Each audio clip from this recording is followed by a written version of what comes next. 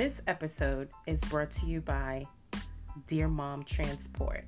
Dear Mom Transport is a non-emergency transportation provider and also providing school transportation and private transportation as well, servicing those in Nassau County, New York.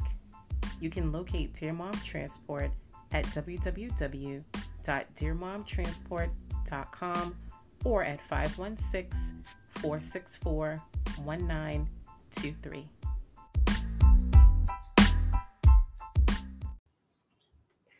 Hi, everyone. Welcome to the Grow Podcast, Getting Rid of Weeds. I am your host, Shawanna. I thank you greatly for tuning in to today's episode, which is episode 7, where I will be talking about the weed of unforgiveness. We'll go into detail what weeds are and how they look in our everyday lives. So I thank you for tuning in. And I recommend that you get a notepad and a pen because we're going to really dive into some definitions and some scripture so that we can get a better idea of what we are talking about. So let's get to it. Okay, everyone. So first I want to identify and define what a weed is.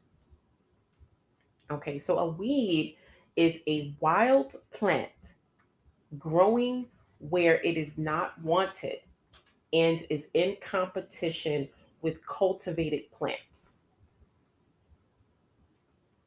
So I'm going to read that again. A weed is a wild plant. So it's wild. It's not beautiful. It's not something that we are looking to have in our gardens.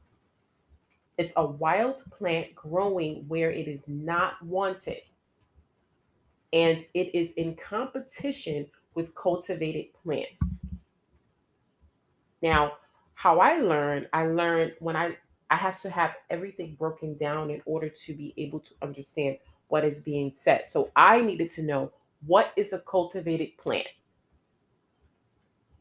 Cultivated plants are plants that are grown for their produce, right? Which are crops, grains, vegetables, and fruits.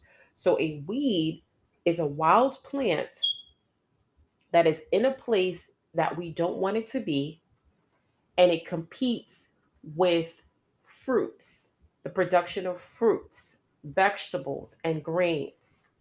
So in other words, we want grains, we want fruits, we want vegetables. We do not want the weed. Okay? Because it has no life to it. It's not producing anything that is good in our lives. It's not producing anything good in our garden. It's just sitting there and it's unwanted. Okay.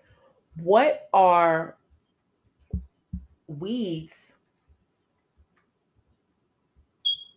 or what are what are weeds in our lives that we could pinpoint? Some of the weeds in our lives: poverty,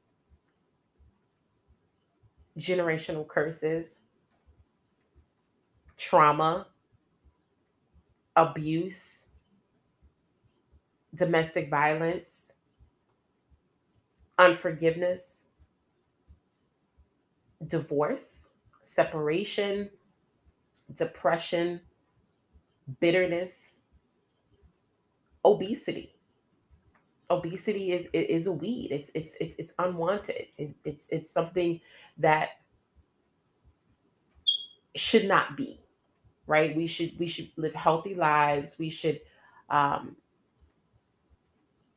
look to enter a life of being healthy and fit and eating right and nourishing our bodies with the right food. So obesity is a weed.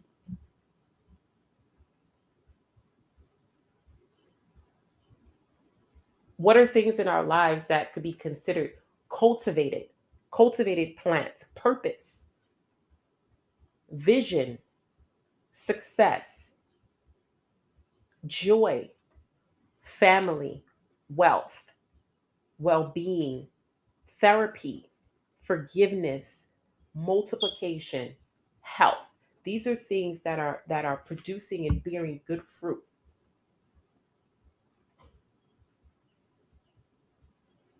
These are things that are presenting positivity in our lives. We're experiencing growth. We're multiplying. We're being fruitful. So weeds in our lives, they choke out vision. It removes the joy from our lives. Weeds cause depression. It strips us from our health, our physical health, our mental health. It chokes out purpose. So the weed that we're talking about today, that I'm talking about today, is the weed of unforgiveness. What is unforgiveness? Unforgiveness is when you are unwilling or unable to forgive someone for hurting, betraying, breaking your trust, or causing you intense emotional pain. There are different types of hurt and emotional pain that one may have experienced in their life. I will talk about those, a few of those that I have experienced with friends or so called friends, church hurt, divorce, family drama, right? So I in in my life, I have had several friendships, right? Where, and that's in air quotes, where I have thought people have been my friend. Oh, she's cool and she's this and she's that, and then you turn around and find out that those same people are talking about you behind your back, right? Or those same people are envious of you because they don't have what you have. And so what happens is, in those types of friendships or situationships, eventually those things will start to come to its head, and there'll be exposure, right? And that's through prayer, that's through discernment and things like that, right? Um, so I say that to say I have had friendships that have failed. And for the past couple of years, I've held unforgiveness in my heart towards these people. For whatever happened, I've have had unforgiveness in my heart. Talk bad about them, talk crap about them, wish them bad, don't want to see them, block them on social media, block them in my phone, like horrible, right? And I'm admitting it. It wasn't until this week that I said, you know what? I'm going to unblock these people. I am no longer going to have these people take hostage over my mind, over my emotional well-being, right? So I unblocked them, and that's starting that process of forgiving, healing. Right, my previous a church that I attended. This is not my current church. Okay, I love my current church. The previous church that I attended, the pastor blocked me on social media, blocked moi on social media. And while his member, I'm sorry, yes, while his member, which is my ex-husband, was still at the church. How do you do that? How are you a pastor, a lead pastor of a church, and you have a disagreement with me over me voicing my opinion, right? Of how disgusting you were on social media, and you choose to block me on social media. Let me just say, I could care 2 cents about someone blocking you on social media, but it's the undertone, right? It's the intent. It's the just look at that picture. You have a member of your church who is married to someone who is not at your church, and you block their wife. You block their spouse on social media. Can you imagine the type of conversations that will be had in that household regarding that activity? Right? So we have to be very careful in leadership, right? When you're leading people, when you're leading the sheep, there's a huge onus, there's a huge responsibility to lead people biblically, because Jesus wouldn't have done that, right? So I say all of that to say there was unforgiveness in my heart towards this person, right? I could walk on the mall, see this person, and walk past them. But now I'm in a place where, you know what? It happened. Will I go to your church anymore? No, I wouldn't. But I can love you from afar, and I can appreciate you from afar. So I am going through that process of healing and forgiving that person. Okay. The next hurt that I have experienced, the most recent hurt, one of the most recent hurts that I have experienced is divorce. Right? I had a huge level of animosity towards my ex-husband. Like, I hated him. Why? Because I never wanted to experience divorce. I never wanted my children to be separated from their father. You know, I was married for 10 years, and that's a huge milestone. And you know, was faithful for 10 years, you know, and to have to go through a divorce, there was a lot of pain, a lot of anger, a lot of frustration behind that, even though I was the one that filed for divorce. Right.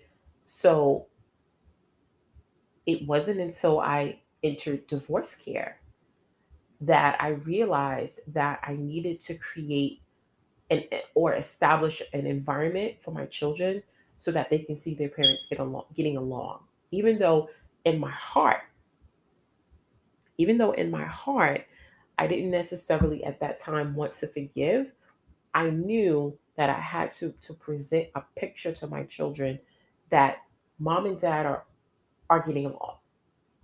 You know, we're not buddy buddy, but we're getting along with each other. So, you know, there were periods of time where I would like be upset at his success, you know, and I needed to pull that back. After going to divorce care, I realized that nope, I need to be happy for his success. If you're successful, my children are. Right. So removing that unforgiveness from my heart, and experiencing, you know, experiencing healing. There's a scripture in Psalm 126:6, the NIV version, that says, "Those who go out weeping, carrying seed to sow." So those who go out weeping, those who go out crying, those who go out grieving, those who go out experiencing sadness, carrying seed. So even though I'm crying, even though I'm grieving, even though there's tears, I still have seed to sow. I still want to plant. Even though I went through a divorce, I still want to get remarried. Even though these people have talked behind my back, I still want new friendships. Even though there's family drama, I still want to reconnect. I still want to go to the family reunion, right? So those who go out weeping, carrying seed to sow, will return with songs of joy. So you will return happy. You will return with joy, carrying sheaves with them. What are sheaves? That was my question. What are sheaves? So I looked up the definition of sheaves. It's the plural. The singular is sheaf. A sheaf is a bundle of grain or stalks tied together after reaping. So you will return with bundles of joy. You will return with an abundance of joy. We use that cliche when there's a newborn baby, a bundle of joy. In this situation, there's a bundle of joy. So what is the scripture saying? The pain won't last forever, right? And also, when there's pain, when there's grief, you still have to plant. You still have to plant. You cannot just grieve and sit. You grieve. Those who go out weeping, those who go out crying, carrying seed, it means I'm still looking to plant. So, in other words, I still have faith that my husband will find me. I still have faith that I will be remarried, right? My husband will love me the way Christ loved the church. So I have this seed. I'm planting that seed. The Bible says that when a man finds a good thing, the Bible says that when a husband will find when a husband finds a wife, he shall find a good thing and obtain favor from the Lord. So it's my onus, it's my responsibility at this time. Someone recently broke down this scripture to me. It's my responsibility at this time to mirror a wife. How do I do that? Plant. How do I plant? Get the seeds. What are the seeds to becoming a wife? Find scripture. In Ephesians, find scripture to help you identify what a wife looks like so that when he finds you, you're ready. So that when he finds me, I'm ready. I love this scripture, Psalm 126:6. It's in the NIV version. I love it. I prefer the NIV version because it really breaks down the wording. It really breaks down the wording. There's another scripture I want to give you. It's Matthew 12:34. There's a specific line I want to hone in on. For the mouth speaks what the heart is full of.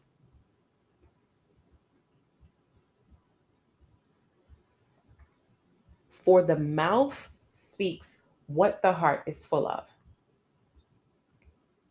If gossip is coming out of your mouth, anger is coming out of your mouth, frustration is coming out of your mouth, it shows what your heart is full of. If your heart is full of unforgiveness, bad things are going to come out of your mouth. Negative words are going to come out of your mouth. Curse words are going to come out of your mouth. So it's important to fill your heart with those things that are positive so that the things that come out of your mouth will be good, will bear fruit, will be positive, will be kind. Yes, he broke your heart. Yes, you've had children. You may have had children with someone and now you're separated. He's left you or she's left you and now you're a single parent. But it's important to speak positive things even throughout those things that have happened to you, those bad things that have happened to you, those offenses that you have experienced, the pain that you have experienced, those people who have hurt you, who have turned their backs on you, who have betrayed you, who have stolen from you, who have cheated on you. It's important to fill your heart with those things that are positive so that you can speak those things that are positive. What the heart is full of, the mouth speaks. How do we get rid of weeds in our lives?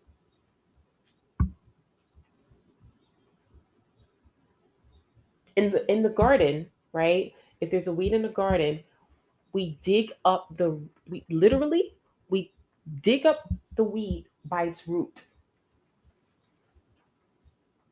So in our lives, guess what? We're going to do the same. We're going to dig it up by its root. The root of unforgiveness is emotional pain, offense, physical pain, embarrassment, judgment, drama. How do we dig it up by its root? Acknowledge the emotional pain that you feel about the harm that this person or persons may have caused you. Work to release it. Identify the symptoms of unforgiveness. What does unforgiveness look like? What are those symptoms? Pettiness, anger, frustration, vindictiveness, jealousy, being compulsive. Right, there are a couple of symptoms that stood out to me that I want to because a lot of times we don't realize that these things are actually unfolding in our lives, and that's being compulsive. The first one, you cannot control the person that hurt you. You see this a lot in divorce. You see it a lot in custody battles. Oh, he wanna get a new girlfriend. Yeah, I'm gonna show him. I'm gonna take him to court and I'm gonna take for all he got. That was me. And I'm keeping it 100. That was me. Oh yeah, we was married for 10 years and this happened. Oh yeah, I'm gonna take you for all you got. That was me. That's me now. Right? But I'm getting in a place of forgiving my ex-husband. I'm getting to a place where I am forgiving him, and we're at a place where we're discussing what's the best interest for our children. It's not me anymore. I'm out of the equation. We're out of the equation. The conversations are about the children. So you see it a lot in divorce. Oh, I'm gonna get this, I'm gonna get that, right? And trying to manipulate the situation to think that that person is going to now fold. When in actuality, it doesn't change the interaction. The person is still going to be with whoever they want to be with. The person is still going to do whatever they want to do, regardless of how controlling you think that you are. Right? Instead of in this situation, in identifying that you may be compulsive, try to pull away from the situation. Realize what's important to you. What's important if you have children, what's important is the children. If you're divorced or separated and you don't have any children, what's important is that agreement that you guys may have come up with, right? Because there's always a divorce settlement, right? So what's important is your mental well-being. What's important is not ruining someone's life, right? Is ensuring that both parties walk away with something. What's important is your dignity. What's important is, if you're a believer, is doing things the way Christ tells us to do it, loving our neighbors. What's important is healing. Okay, another symptom of having unforgiveness in your heart is you get sick. I've met people in their 30s, and every other week they were sick. And I never understood it. Okay, and I'm not saying that is connected to unforgiveness, but what I am saying is that a lot of people don't realize that unforgiveness can make you sick. There are stress related illnesses like anxiety, depression, and high blood pressure.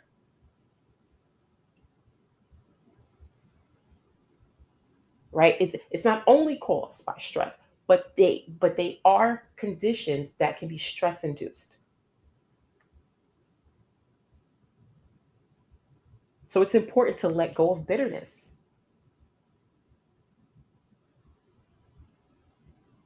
Let go of unforgiveness in your heart to improve your overall heart, your overall mental health, right? And it just feels better to know that these people are not, these people who have harmed you, who have offended you, no longer are holding your mind hostage. There's a release there.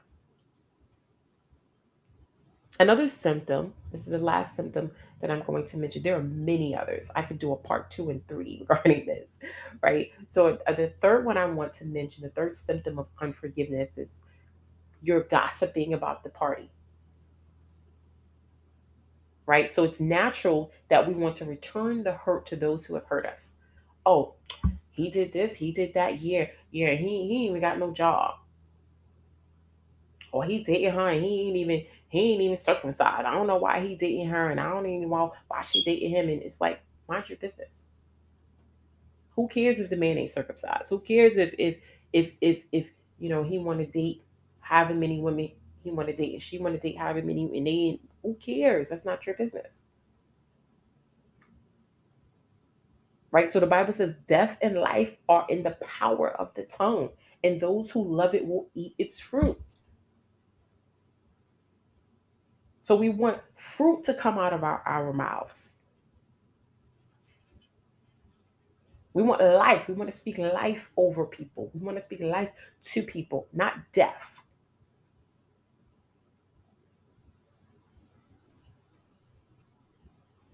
Right? So a lot of times we gossip with people, gossip to people, right? And not realizing that we're gossiping to someone about someone else, but potentially what we're doing is we are damaging our relationship with this person that we're gossiping to, because that person is looking at us like, wait, if you're talking about them, I know you're gonna talk about me. This has been me. I've very well been a gossiper. The Lord is still working on me in that area. It doesn't necessarily have anything to do with unforgiveness, but it's related. But the Lord is dealing with me in that area because it's not a good quality, at all, at all. So instead of gossiping about a person or saying unkind things about someone, try to say something about them that you admire, or something that they do that is good. So, okay, he ain't got no job, but he make food for the kids every weekend and drops it off to my house. That's a good thing to say about someone. So instead of saying the negative, say the positive.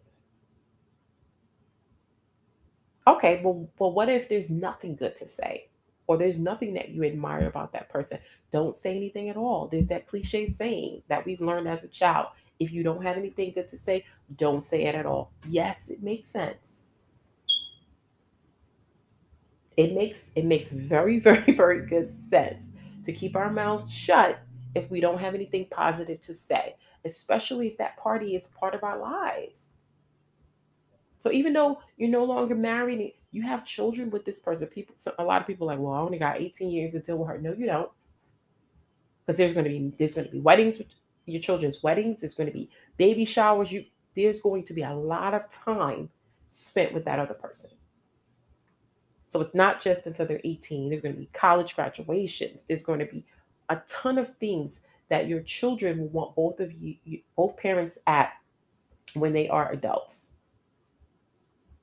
right? Another way to get rid of weeds in a garden is we typically use substances to get rid of it. We spray vinegar and other chemicals to get rid of the weed in the garden.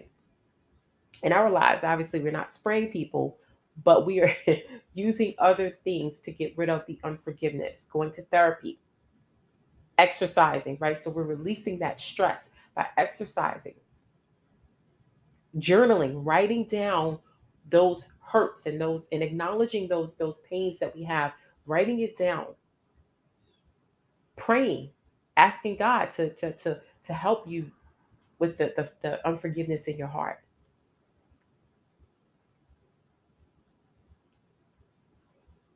So I pray today that you all that are listening may have been blessed by this episode. Unforgiveness is a huge, it's very dear to my heart because it's something that I have experienced throughout my entire life, from childhood up until now. It started with my mom and being neglected as a child and having unforgiveness in my heart up until 2019, when I entered therapy and realized that, wait, I need to forgive her, right? So I did that. And now I'm her primary caretaker. Go figure. So it's a huge topic. It's a huge issue. It's something that we need to really identify. So I pray that you were blessed by this episode. I pray that you share it with those that you may feel are experiencing unforgiveness, or just need a breakdown of what these weeds look like in our lives. I love you all. I thank you for listening to episode 7 of the Grow Podcast, where we get rid of weeds.